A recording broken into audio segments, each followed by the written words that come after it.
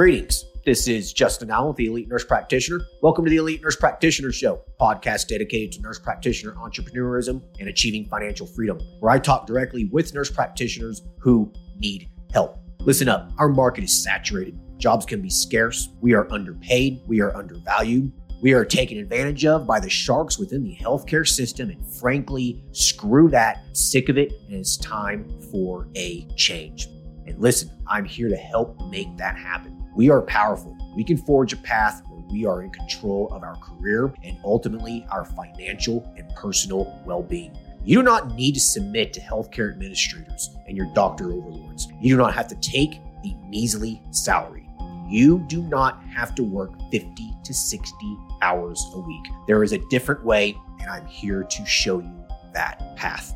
This podcast is raw and unfiltered. I have not talked to the nurse practitioners in this podcast prior to the call outside of an email exchange to schedule the episode. What you're about to listen to is a consultation session between a nurse practitioner and myself. It is real, it is unscripted, it is unplanned, and I have no idea what we're going to talk about. Anything and everything can happen during our conversation. The nurse practitioners in these episodes are struggling with an issue in their professional or financial life, and they have reached out to me for help. My goal is to help the nurse practitioner with actionable advice that will enhance and improve their professional, business, and financial life. My other goal is to hopefully help my nurse practitioner sisters and brothers build a more productive, powerful, and free life. So I hope the content and information within these podcast episodes does just that.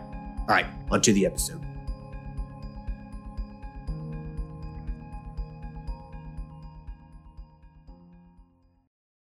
Hello, everyone. Today, we will be talking with Kiawana, who practices in Texas. Kiawana is a family nurse practitioner who currently operates her own wellness side practice, where she does aesthetics, IV infusion therapy, and weight loss. She is also working full-time at a family practice to pay the bills and keep her income stable. She has been open for 10 months as a mobile practice, but finally took the leap to open a brick-and-mortar practice just 1 month ago, and she is needing some assistance with marketing her practice, staffing her wellness practice, some insurance considerations, and she just wants to know what not to do to ensure her practice succeeds. Hey, Kiawana, how are you? Hey, I'm fine. How are you? I'm good. Hey, I appreciate you hopping on this call and doing this podcast with me. Thanks for having me. All right, so hey, listen, let's just jump right into this. So tell me a little bit about yourself, how long you've been a nurse practitioner for, what you've been doing in terms of work goes, maybe what you did as an RN. Give us a good brief summary of where you're at in life. Okay.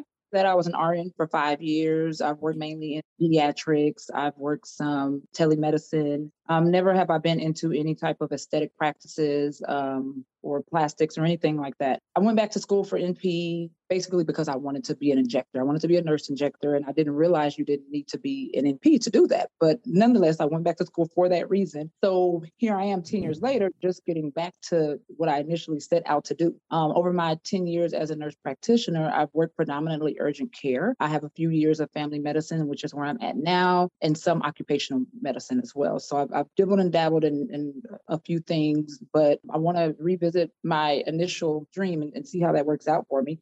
So anyways, I started my journey here with aesthetics, wellness about 10 months ago, as Justin stated. It was not until I was quarantined during this pandemic that I sat there and I thought, what am I going to do for the next 25, 30 years of my life? I knew I wanted to do something that I wanted to do, not just something to pay the bills. So I did enroll and take a couple of Justin's courses, and everything kind of just took off from there. I was able to establish a name for my business. I was able to take a loan for myself of about $4,500 to just kind of get everything started, get my courses going, get my initial supplies going. And I've been going ever since then. Cool. And so you've been a nurse practitioner for how long? 10 years. 10 years. Okay. And how old are you? I am 36. 36. Okay. Oh, hell, about the same age as me. Okay. Well, good for you. Yeah. You're getting started now. Yeah. This is the best time. I think getting started in, your 30s is really the best time to start a business. So Yes. Congratulations there. Yeah. Cool. So you've been open for 10 months. How's the practice going? So the mobile aspect of it, it went much better than I anticipated. It was a one-woman show. I didn't have any assistants or any other nurses that were running drips with me. I focused mainly on the IV drips while I was mobile, just because that was easier. It was hard to go in and do aesthetics in people's homes just because you don't know how it's set up. So the IV hydration is what got me to this point, I like to say. But I started to realize that I do need a brick and mortar if I'm going to be practicing aesthetics, injectables, fillers, Botox, possibly some laser on down the line and facial. So that's the reason why I ended up going now into getting this brick and mortar location. Since I've come into the brick and mortar location, I still am only able to be open on the days that I'm not at work at my full-time job. So I do more so evenings, I do some weekends, and maybe one day out of the week when I am not at that full-time job. But it's not going as quickly as I would like, but I do know too, because I've not marketed as much as I should have. I also know that I don't have the ability to be there to catch that daytime flow. Sure. So before we jump into the marketing issues that you're having, do you feel like that going from mobile to brick and mortar, do you feel like this was a necessary step to take to basically scale the business? Not just doing the aesthetics. I mean, obviously, doing laser treatments and all these kinds of things, it's better to do it, with a place that has all the equipment. But do you feel like going from mobile to brick and mortar was a necessary step to really just grow the business? Like, did you feel like there was a ceiling there with a mobile practice? Yes, I did. I have two thoughts on that. First, I feel that if I had the support or the business knowledge to be able to formulate a team of mobile IV nurses and let them run those drips for me as well as me run those drips, it probably would have been a lot more successful. I don't feel like I would have hit that plateau, that ceiling as quickly. But being that it was just me and I'm in a pretty big metropolitan area, I'm in the Houston area, there's lots of traffic and construction. So, I mean, there were days that I would be out there for 3 hours messing with one drip. Right. So it took a lot of time for me. It was taxing as far as the commute sometimes. And I would lose out on trips because I couldn't make it in time. They'd pick up the phone and call somebody else who could get there sooner than I could. So I did feel like I needed a location so I could get those walk-ins or I could, get 2 and 3 people in here at a time. So that was another part of the reason for me adding the brick and mortar. Yeah, that's the issue with a mobile practice. I mean, I know a lot of people out there, want to open a mobile practice. That's great. It's a great way to get started because, it keeps your expenses low and stuff, but it's very, very difficult to grow a mobile practice, especially for IV infusion, because you can only do one infusion at a time unless you're doing a couple in the house. With a brick and mortar practice, though, you could have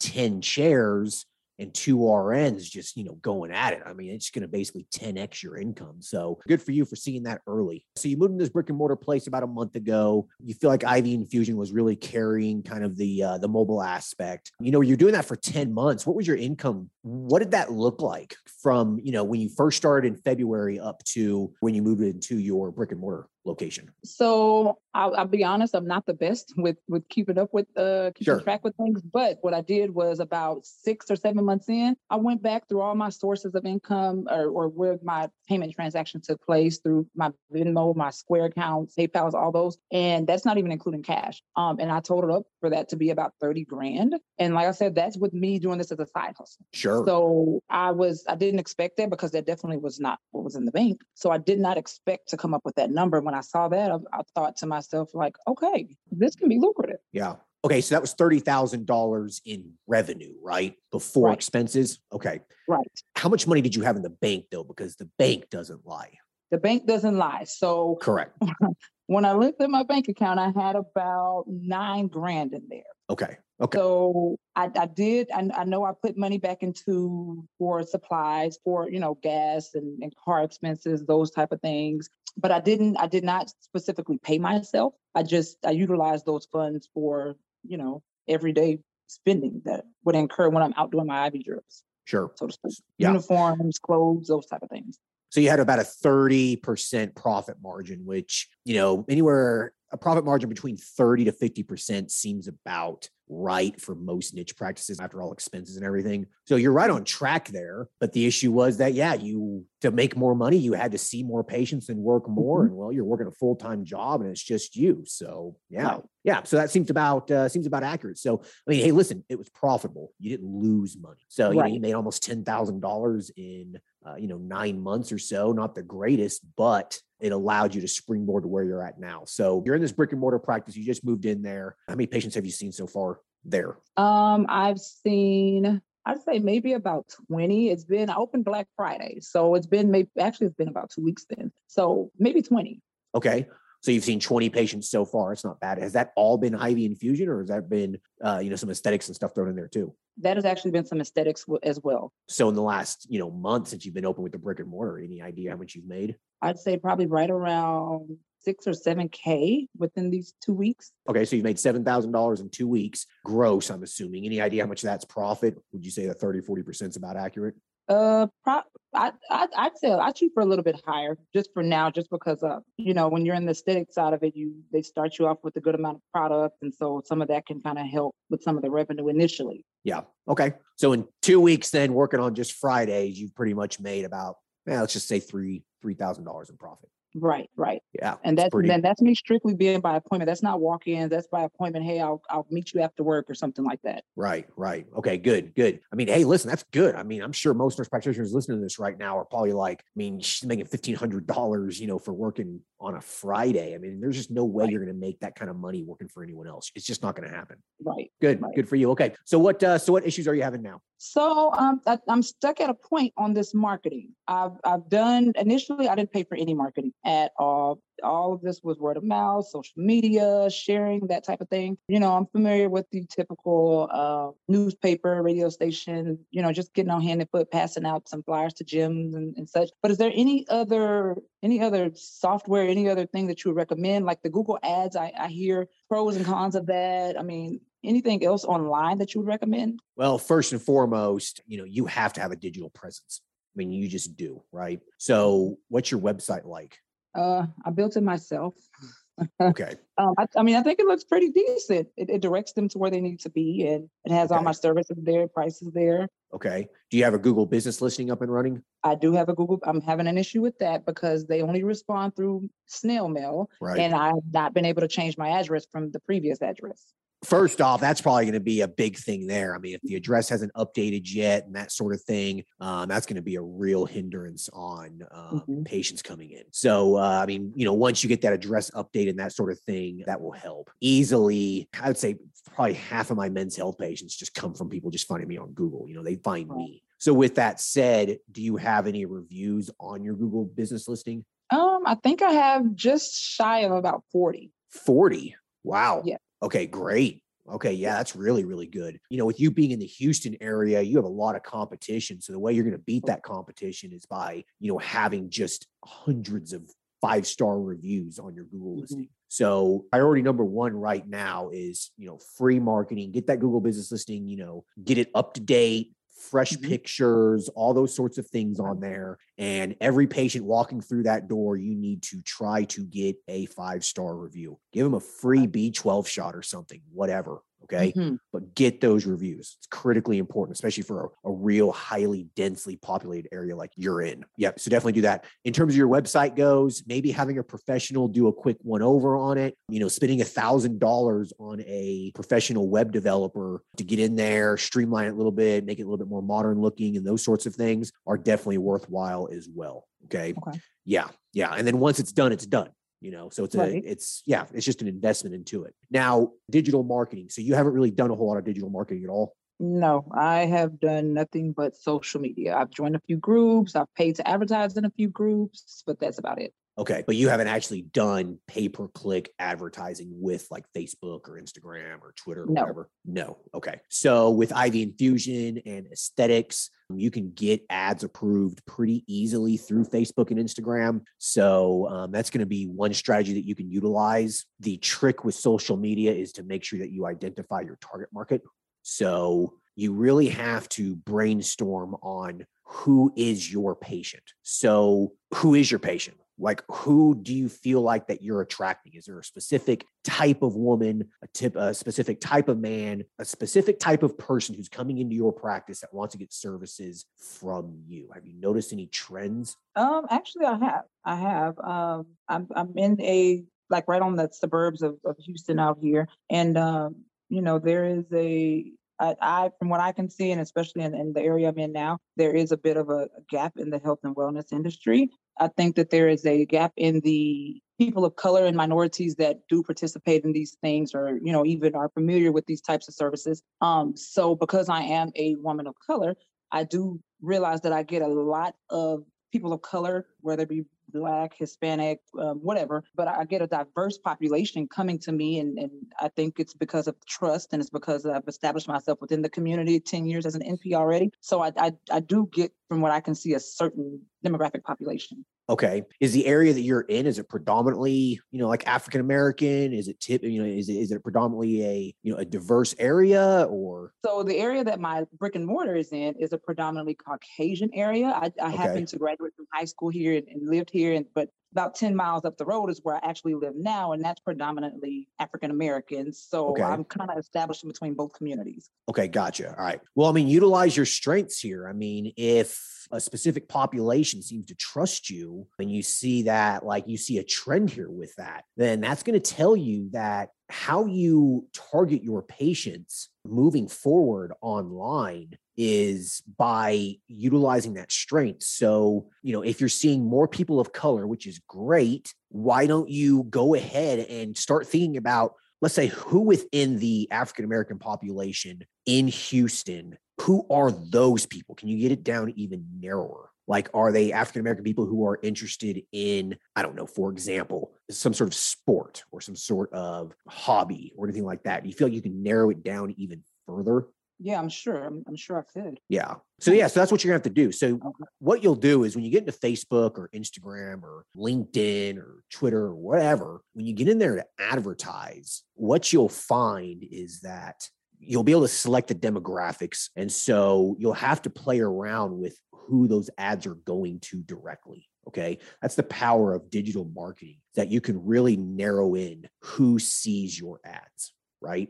Just off the top of your head, can you think of maybe a specific hobby or interest that you might be able to utilize when you create your ads online? I think, like you said, sports is a good one. I think maybe like happy. I don't know if you can select, like, I don't know, happy hours or nightlife or something like that. Because it tends to be a younger crowd, and they're into those things and following those things. So yeah, I definitely think that I can narrow that down. Okay, good. So what you'll do is you'll basically tailor your ads for that. Okay. So the images on your ads, let's say for aesthetics or IV infusion or whatever, it needs to be pictures of people who are doing those sorts of things. And then when you create the ad, they'll be basically targeting those people. Okay. That makes sense. So you'll just get in there and kind of play around with it. So do you have any questions about maybe creating ads on social media there to target a specific demographic?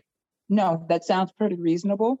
Are there any marketing strategy, even in pertaining to the Facebook ads or Instagram, that you would avoid, that you felt was not effective? Yeah, I wouldn't be using like engagement ads or driving people to your page. I would just do a pay per click and get those people onto your website. So when you get onto Facebook and Instagram, YouTube, these social media platforms, there's different types of objectives of the ad. And so that ad will drive people to, let's say, your Facebook page, or they will drive people to maybe engage with your ad, to comment on it, and those sorts of things. All this stuff is a waste of money, in my opinion. You want people to get off of social media onto your website. So that way they land on a landing page where you sell them on a particular service, IV infusion, aesthetics, and that sort of thing.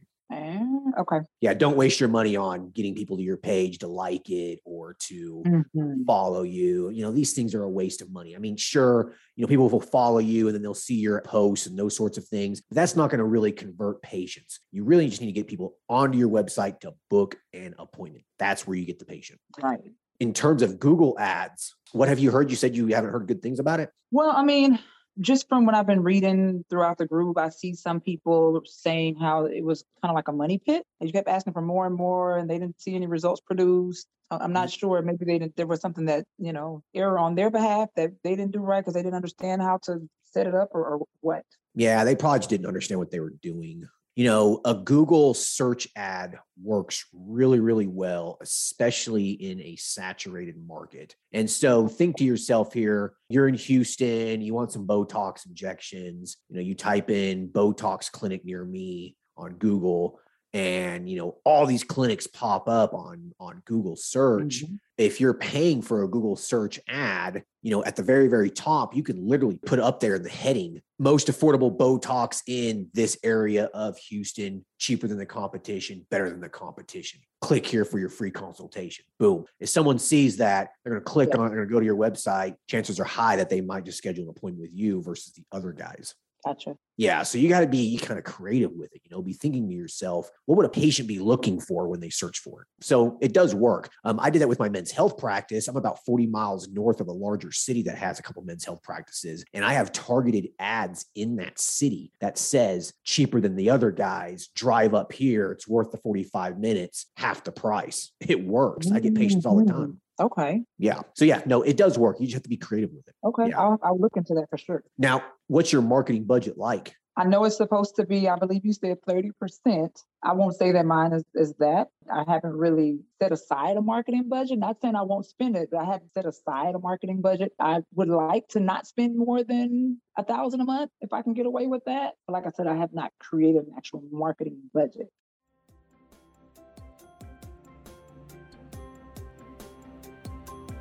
All right. I hope everyone's enjoying the episode so far. I just wanted to take a quick break to thank everyone listening and also give a big thank you to all of my social media followers and email subscribers. If you haven't done so yet, please subscribe to our email list at www.elitenp.com and make sure to follow us on Facebook, Instagram, and LinkedIn. Email subscribers will receive updates on new weekly podcast episodes, multiple weekly articles we publish, new courses, and everything else related to helping you succeed. Remember, all elite nurse practitioner courses are designed to help you build a niche practice, increase your financial strength, and to break free from the rat race. If I can break free and that other countless nurse practitioners can break free, then so can you. Additionally, please share this podcast with your other nurse practitioner sisters and brothers out there. The more NPs that venture out on their own, the stronger our profession will become. Now, let's get back to the episode.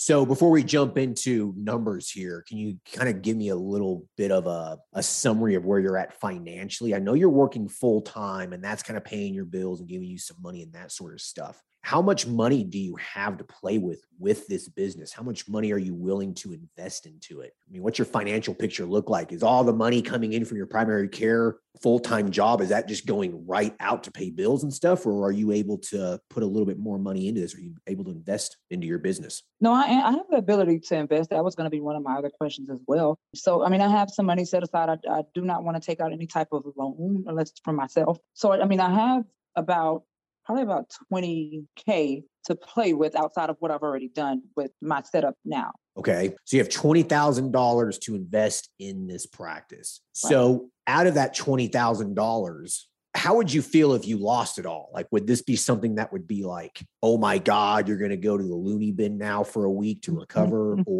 or like, yeah, it sucks, but you're going to move on with life. I mean, you never know if a business is going to succeed or not. Okay. A business can fail. So you can lose money. That is a possibility. Right. I don't think you will. It sounds like you're already kind of on already do a good start here, but how would you feel if you lost that $20,000?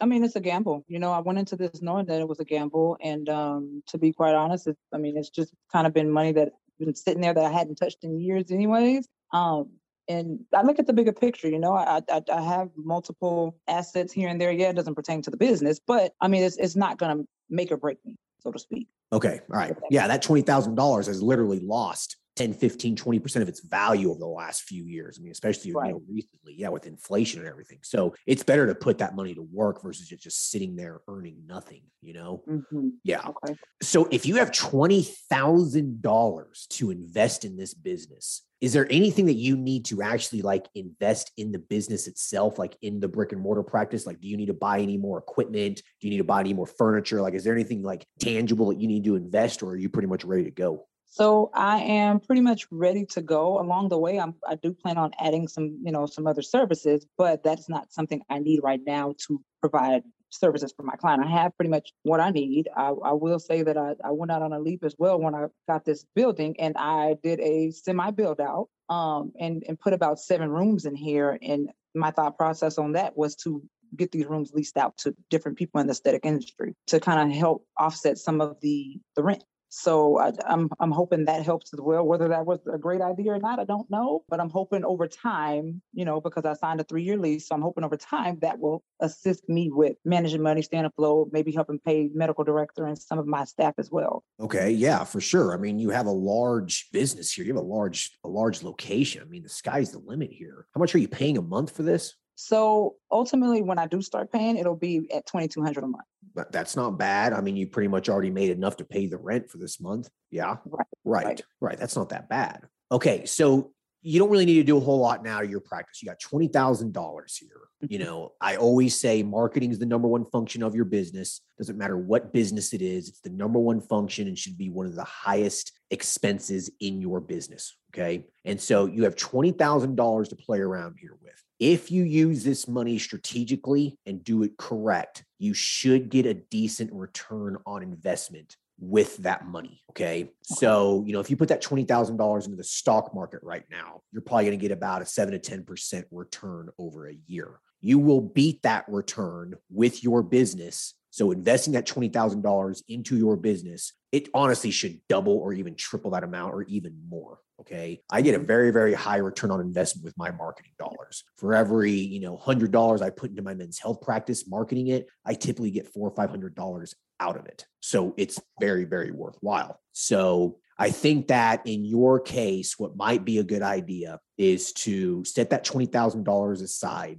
and decide what you need to do with it for your practice. I think 10 to 15,000 of that probably needs to go to your marketing budget. And I think that then you need to divvy that out into a monthly budget. So let's say $3,000 a month. So that would provide you 3 or 4 months of marketing expenses. If you're spending that kind of money on your practice over 3 or 4 months, your practice's volume should grow considerably. And so you'll then start making more and more money. You'll rinse and repeat. And then that $3,000 a month marketing budget, you won't even think twice about it anymore. Does that make sense? That makes a lot of sense. It sticks with me. On one of your webinars, you mentioned, do you want to grow fast or do you want to grow slow? And I kind of been just staying afloat, just content with what's coming to me. But now that I'm hearing this brick and mortar, it's time to kick it in gear. Yeah. So I'm definitely excited about this information that you're providing me with. Yeah. If you want to grow slow, that's fine. I mean, you could just sit there and grow nice and slowly, not spend a whole lot on marketing at all. 3 or 4 years will go by and you'll have a good, solid practice. But if you want to grow fast, you're going to have to dump some of this money into marketing. I mean, there's just no way around it. So I would suggest $3,000 a month, predominantly on digital advertising over, the next 3 to 4 months. And I guarantee you it will pay off. You just need to go into it a little slow so you understand what it is that you're doing. You can blow through a lot of money really, really quick advertising online. Okay. So I would recommend maybe $500 to $1,000 a month on Google ads. Okay. No more than the other $2,000 a month on social media ads. And what you need to do is just create multiple different ads, experiment with multiple different target markets, multiple different demographics, budget maybe $20 a day for each one of those, see which one polls, see which one converts, how many people are clicking on a specific ad. And once you kind of find that magic ad, you just put a shit ton of money into it and just literally watch your volume explode. That's usually what will happen. It just takes some experimentation, a little time. That sounds like a plan. Okay. I'm definitely going to try that out. But anyways, the other $5,000 to $10,000 that you'll have, I say you need to put that in your business account. And, if you want to grow this and scale this, you're going to have to start delegating work to others, getting an RN in there, start doing IV infusions for you and that sort of thing. So, having a little bit of money on the side there will help you, pay those people and get that kind of stuff going. Okay. Sounds good. That actually brings me to my next question or topic. As you had stated before, I planned on bringing in RNs as independent contractors. What would incentivize any RN to come into a new business and be paid per drip when there's not a continuous flow? Or at that point, would you just bring them in hourly and start them at a much lower rate? What are your thoughts on that? How much are RNs paid there hourly?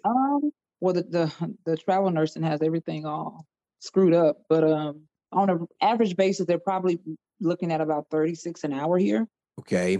Yeah. I mean, that's, that sounds like a lot of money, but if they're managing 2 or 3 IVs an hour, I mean, it's really nothing, So if you're going to pay an RN hourly, you obviously don't want them to sit there and twiddle their thumbs all day making easy money off of you, right? Yeah. If you're going to pay them hourly, you need to be open for a specific number of hours on Saturday morning, for example, for people with hangovers or whatever, 3 or 4 hours. And then you're going to pay the RN, $120, $140 for that, for that time. So you need to be very, very careful with how many hours you're scheduling them. And you need to ensure that the hours that you are scheduling them on are busy hours. Now, to incentivize them with a production-based model, which is what I would recommend, because when you go with a production-based model, it's very little risk for you as the business owner. And so when I started my telemedicine practice, I hired close to like a dozen nurse practitioners, and they were all 100% production-based. And so it was little risk for me. They didn't get paid unless they saw patients. So it was, I didn't stress out about it at all. So you have to just put that into consideration. It's not really much of a risk for you compared to paying them hourly. Now, when you pay them production, pay them a good number. And not only will this incentivize them to see patients, they'll want to work, they'll want you to get busy, they'll want you to succeed because they're putting money in their pocket. You're paying an RN $20 per infusion. They're doing, 4 or 5 an hour. There's no way they're going to make that kind of money anywhere else, right? Right. So, I think I would just give the RN the option, listen, do you want to get paid hourly or do you want to get paid production? If we do production, sky's the limit here. You can make $80 to $100 an hour. If we're just going to pay you hourly, it's just $36 an hour. That's it. I'm not going to give you any production. So you need to choose right now. Do you want to watch this practice grow? Do you want to help me build this practice up? Because that's going to be good for me and that's going to be good for you. And before you know it, we could have dozens of patients coming in here a day. You could absolutely kill it. This is easy work. Do you want to be at the hospital wiping asses or you want to sit here and do some easy infusions? Right. Okay. That's kind of along the lines of what I was thinking as well. Give them that option and explain it just like you did. Yeah. So do you have any other questions about the 1099 RN? Maybe you know this answer, maybe not. If you were to use a 1099 RN to maybe go run a mobile drip, is there any stipulation on them being able to utilize your supplies, vitamins, poles versus them getting their own because they're 1099? No, they're just a 1099. Yeah, they're just a contractor working under your business. I mean, they can utilize any of the supplies that you have. There's nothing to worry about there.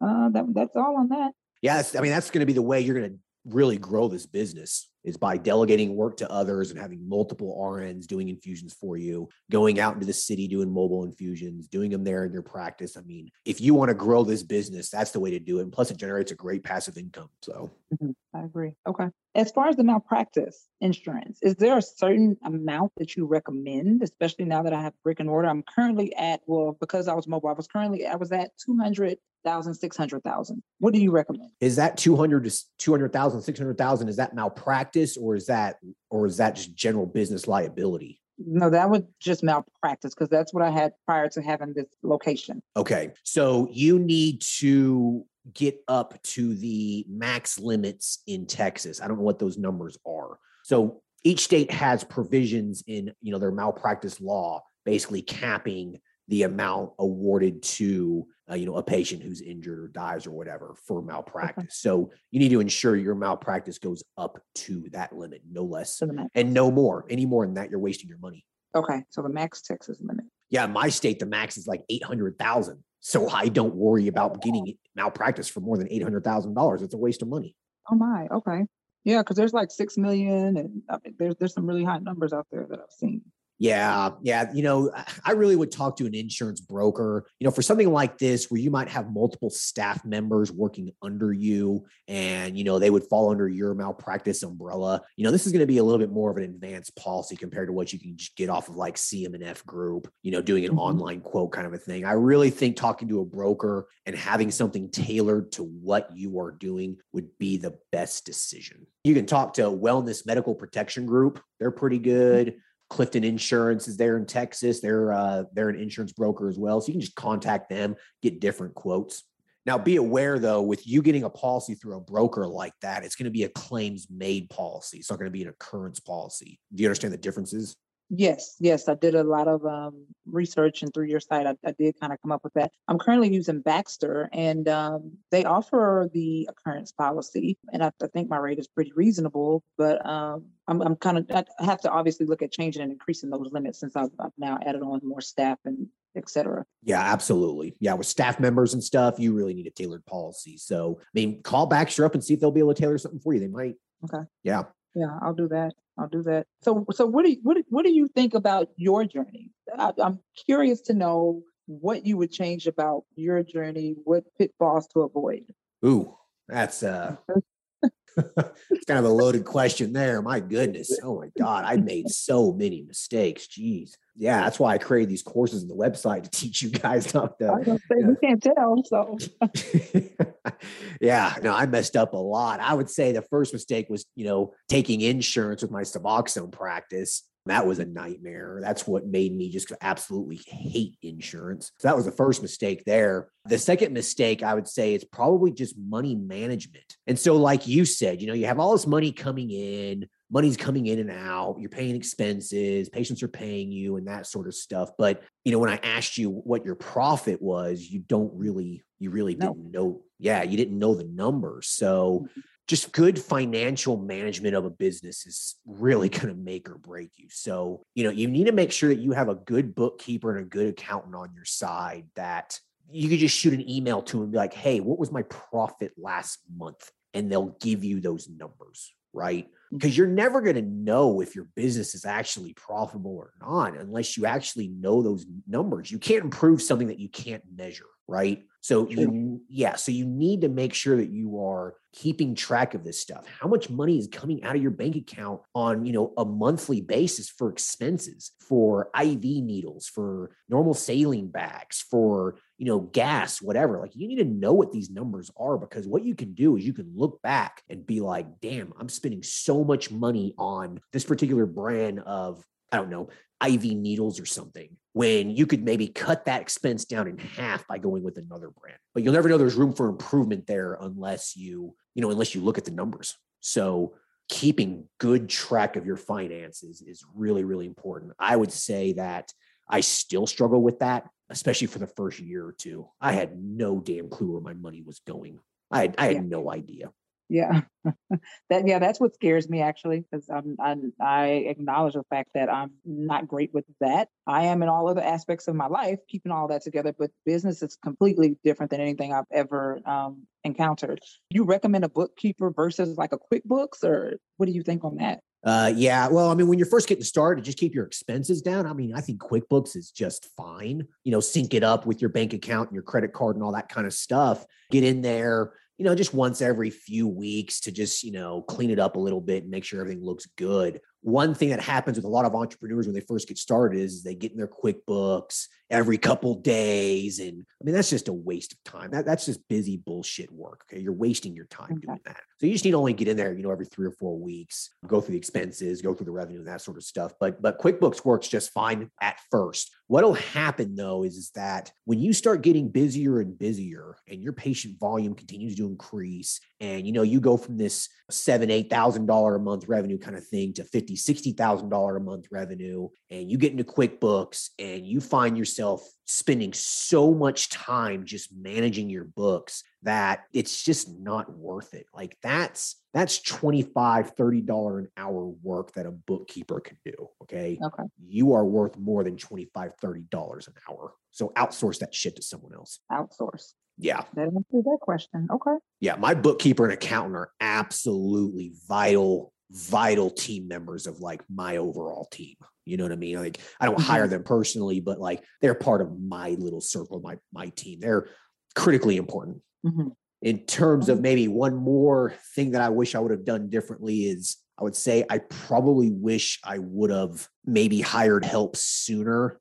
I thought that I could probably get away with doing everything myself. And like what you're experiencing now with your mobile practice is that you've kind of reached the ceiling. You just can't really do anything else. And so, you're realizing this early. So the only way you're going to scale and grow your business is by hiring others. I wish I would have done that a little earlier. That's actually really good to know. That's kind of what I was toying around with in my mind with as well. I actually did hire on a medical assistant to help me with HR admin type things. And obviously like injectable or injections, vital signs and stuff like that. But I just kind of been sitting here thinking on it. Did I make the correct choice? Should I have hired maybe at least an LVN instead or an RN instead and have them assist me with that? But then I said, well, maybe an RN wouldn't be too keen on helping with those things. That's outside of their realm of what they came in here to do. So it's a huge circle on the staffing that I'm running into. Well, what's your ultimate goal here? I mean, you're working at this full-time practice still, and this is just a little niche side practice right now. I mean, what's your goal? I mean, where does Kiawana want to be in, 1 year from now? Where do you want this practice to be? Oh, I would absolutely love to be here full time, seeing 20, 30 patients a day. I would absolutely love that. And I am completely aware that the only way I can do that is to either be here or be able to piggyback the financial constraints of having a full staff here running it, because I'm not here. But I mean, that's obviously not feasible for a new business owner to do who's working on a small budget. I'm hoping that going down to part-time will, allow me to be here enough at least to build this clientele and be able to see more people daily rather than just, 1 or 2 here in the evening at 6 or 7 p.m. So that way I can eventually, leave. You going part-time is going to be absolutely necessary for this to happen. Me going part-time at the urgent care was the best decision I ever made for my businesses. Best decision I ever made. Like, okay. I was so scared that, I was giving up, this awesome income. I mean, I was making like $160,000, $180,000 a year working urgent care, but I was busting my ass. I was seeing 60, 70, 80 patients a day. I mean, I was pulling my hair out. I was miserable. It sucked. But me dropping part-time, I was still able to maintain a pretty solid income. But I was so scared that, I was losing this money. People told me I was crazy. But when I was able to focus that time and that energy into my practices, the income from those practices increased. Like, those practices doubled in growth in a short amount of time because I was able to give them the energy and the time necessary to do it. And then just recently, when I pretty much just quit the urgent care, I mean, I still pick up a PRN shift here and there, but when I quit that, I've noticed that not only has my men's health practice, my medical cannabis clinic, and those sorts of things have grown. I've been able to grow a lead NP. I mean, now I have time right now to record a podcast with you, right? I didn't have that time before. And so it's the same. It's going to be the same thing with you. When you cut part-time from that, you need to ensure that you have 3 to 6 months of living expenses saved up in the bank just in case. Okay. That emergency fund will keep you afloat and it will help reduce your anxiety. All right. And then, so you need to make sure you have that first and foremost. But when you drop part-time, you're going to be able to open that practice up 2 or 3 days a week. You're going to be able to put a lot more time into it. Yeah. I mean, that's going to be fantastic for you to do. And so when you do that, you'll be able to see where the gaps are for staffing and employment. You'll be there. You'll be able to see, okay, maybe I need a full-time receptionist up here. Maybe I need to have a part-time RN or an LPN or whatever. So, those things will kind of come as time just goes on. Okay. That is very true. And that's probably where I'm lacking, is I'm not here and able to see exactly what I need because it's scattered and everything's on my shoulders. So, you're absolutely right. I told myself I never want to be that girl to brag about the situation of me having to work my full-time job for 5 years and work my side hustle for those 5 years and ultimately be at work every single day of the week and never get a break. I don't want that story. That's not the story I'm here to get or want to have to tell. I want this business to grow and be successful and stand on its own. I'm definitely excited about this information. You talking to me about your decision to leave when you left or step down when you stepped down is definitely encouraging as well. I was scared shitless. I'm not going to lie. Yeah. It was scary. Yeah. And that's how I feel. I've been an NP for a long time and I've accumulated a lot of debt and big things. So, granted, I have a great support system, husband and, children, but, you never want to put all that on somebody else's back. But I do agree. Just make sure you have enough in the bank prior to doing that. Right. If you have that 3 to 6 month emergency fund, then, dropping part-time at your job is really not that scary. I never even touched my emergency fund. I never even had to touch it. I don't know what the hell I was so scared about. You'll be fine. Okay. So do you have any other questions about anything else before we wrap this up? Do you direct deposit? Well, you have a large practice, so I'm thinking you probably do. But starting off with just 1 or 2, did you even bother with direct deposit and setting up those systems? Oh, that's super easy to do. I mean, through QuickBooks or Gusto, you can just set up payroll through that, and they just link to your bank accounts, and it's just like a direct deposit through, through QuickBooks. There's nothing to that. You don't got to write a check or anything. Gotcha. Okay. Well, lastly, as far as adding services along the way, do you think that is something better to just add as you go and accumulate that money, or if you had the ability to, if you had that money, or if you took out a loan, dump it all into the pot and get started? Well, first off, don't take out a loan if you don't have to. Okay. Business debt's stupid debt in my opinion. Some people will disagree with me, but Mark Cuban, he said that only fools take out debt for a business. So try to avoid business debt if you can. Okay. Okay. If you don't have to take out a loan, don't take out a loan. All right. But in terms of integrating other services into your practice, you're doing IV infusion, aesthetics, and weight loss right now, correct? All right. So I think that's plenty to provide right now. All right. Mm-hmm. So I think what will happen is that once the business starts growing, you're going to see what people want and what they don't want. Services and products come and go. Okay. I mean, I've done certain things in my men's health practice that were a dud, and then other things that were, that were a rock star. So it's just one of those things that you kind of have to experiment with it and provide some different kinds of things in there. See what happens. See if peptides take off. See if hormone replacement therapy takes off. Maybe the weight loss is a dud. Maybe no one cares. Maybe people are just wanting to come in for IV infusion and aesthetics. You're not going to really know. It's just going to be one of those things that over the next 6 to 12 months, you'll kind of just figure it out. You'll figure out what people want. Gotcha. That makes sense. Any other questions? No, I believe that's all. Cool. Awesome. Well, hey, listen, I appreciate, I really appreciate you hopping on this call, and hope it helped you. And I hope the audience listening, I hope it helps, some of you guys too. Yes, it absolutely helped me. Thank you so much. All right. You are welcome. Maybe we can follow up again in, 6 to 12 months and kind of see where you're at. That would be great. Cool. Awesome. All right. Well, thank you very much. And thank you guys for listening. I appreciate it. All right.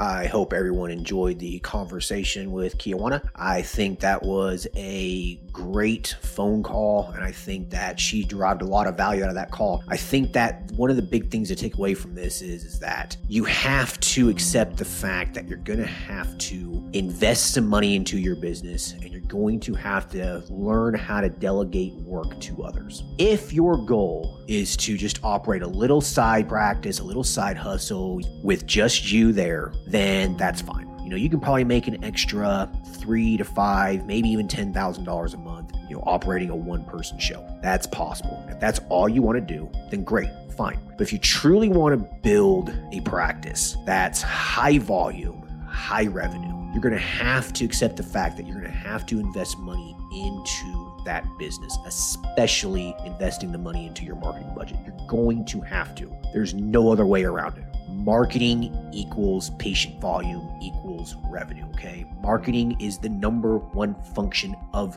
your business. Nurse practitioners do not believe me when I talk with them about that. It is. Patient care is important. Yes, that's the important part of the medical component of your business. But the most important business component of your business is marketing. It's the number one function of it, okay? So you have to spend money on it, all right? And then you're going to have to hire other people if you want to grow and scale a business. There's no other way around it. You can do it as a one-person show for a while, but you are going to go insane, okay? You are going to pull your hair out. So you need to accept the fact that you're going to have to hire some help at some point. It can be a medical assistant. It can be just a receptionist. It can be an RN. It could be another nurse practitioner. Hiring out nurse practitioners for my men's health practice was one of the best things I ever did. It gave me back some of my life and gave me back some of my time. It wasn't a one provider show anymore. Other providers were now seeing patients. It